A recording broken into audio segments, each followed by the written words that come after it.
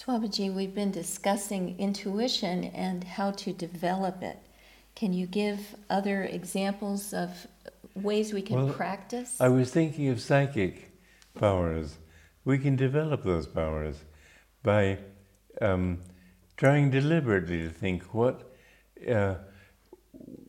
well, first of all, what is in other people's minds? To be sensitive to them. Listen to other people. Hear what they're saying, and then try to feel behind what they're saying, what they're feeling.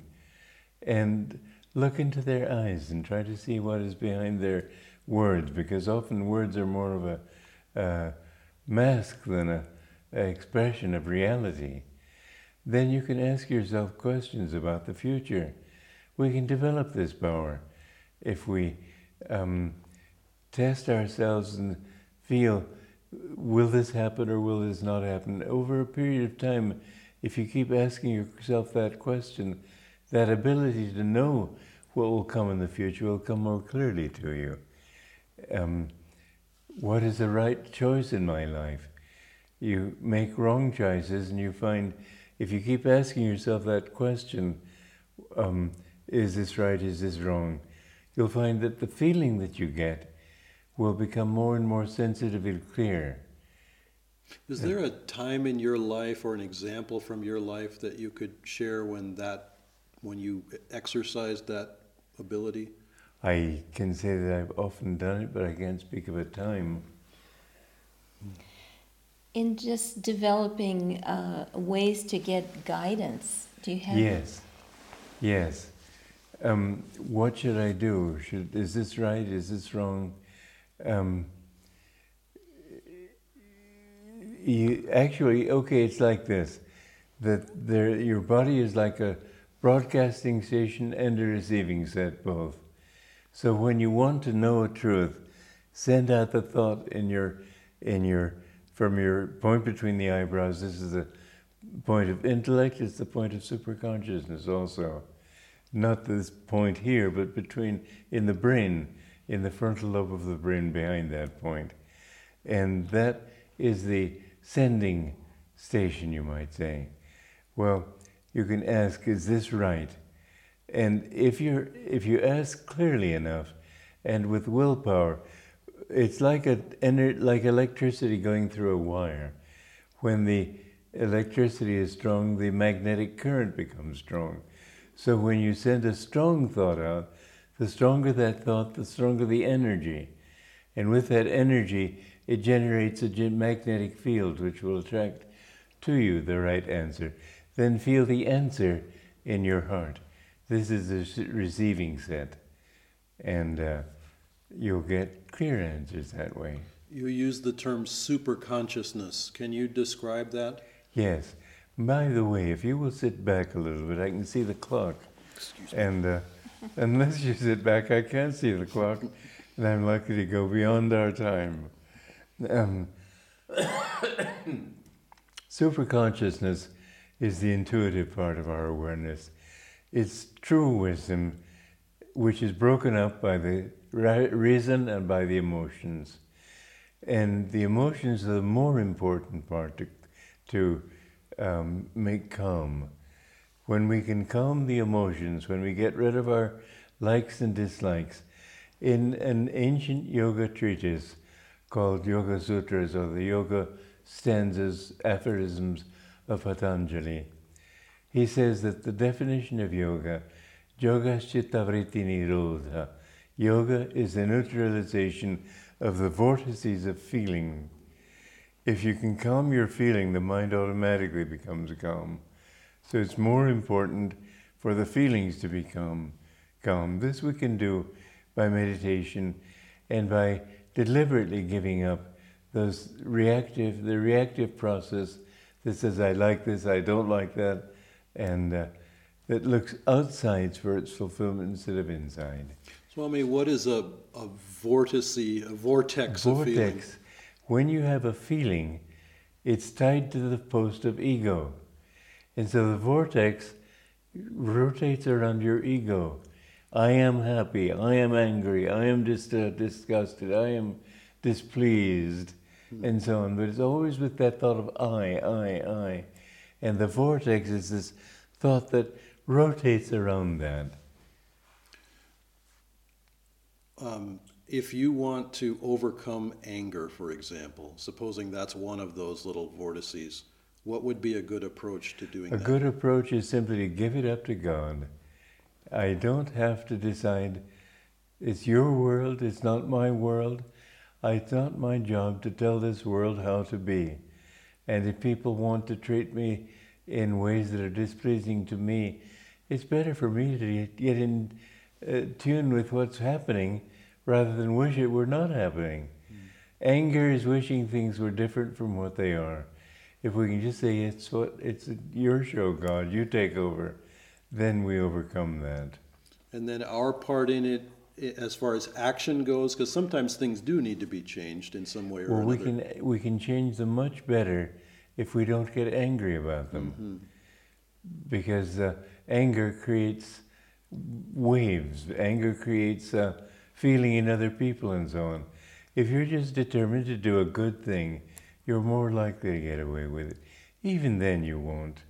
Even then you'll find people who misunderstand you and misjudge you. I've been greatly misjudged sometimes. And there was just absolutely nothing I could do about it. But at least in ourselves, why should we get excited? Let it be their problem. Can you give any other advice on overcoming anger? Well, I think to feel kind toward people is a very important thing.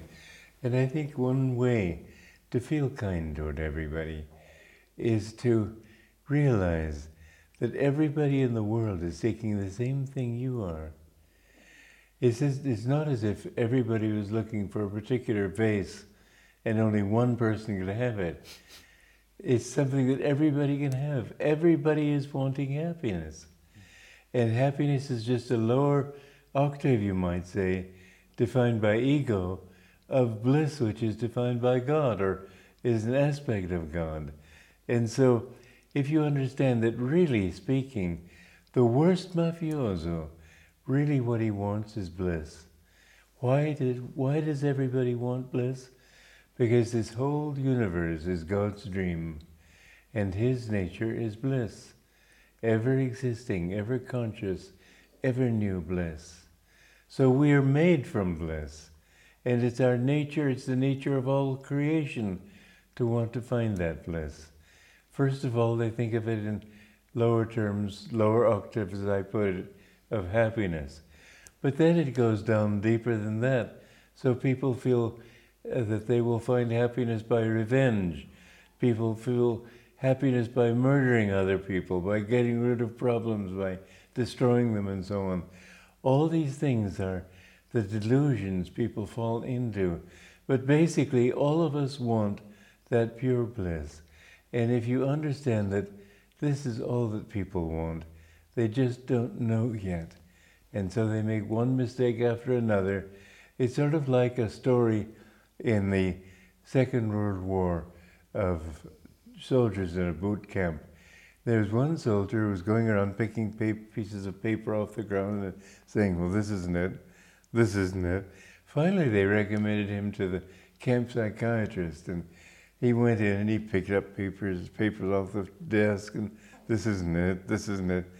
And he couldn't get the psychiatrist couldn't get him to respond to him. So finally, he recommended him for a medical discharge. And when the guy got that medical discharge, he said, this is it. And he ran out happily. And so we have to realize that in the many, many lifetimes that people live, and we do live many lives, and all you've got to do is look at any crowd and see the vast variety that comes there. You don't develop those from your genes. It's all your past incarnations of experience that have made you assume the face and expression that you have today. And anyway, all those lifetimes, we're always picking up pieces of paper saying, this isn't it, this isn't it. Revenge didn't do it, murder didn't do it, anger didn't do it.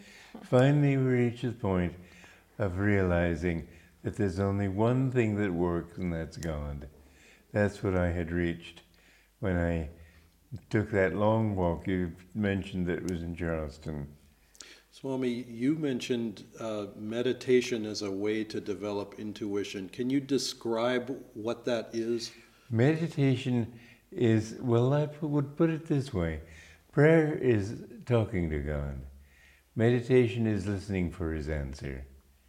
So you make your mind calm and still, and then you hold it up to God and ask God to fill. It's like holding a cup up and asking God to fill that cup.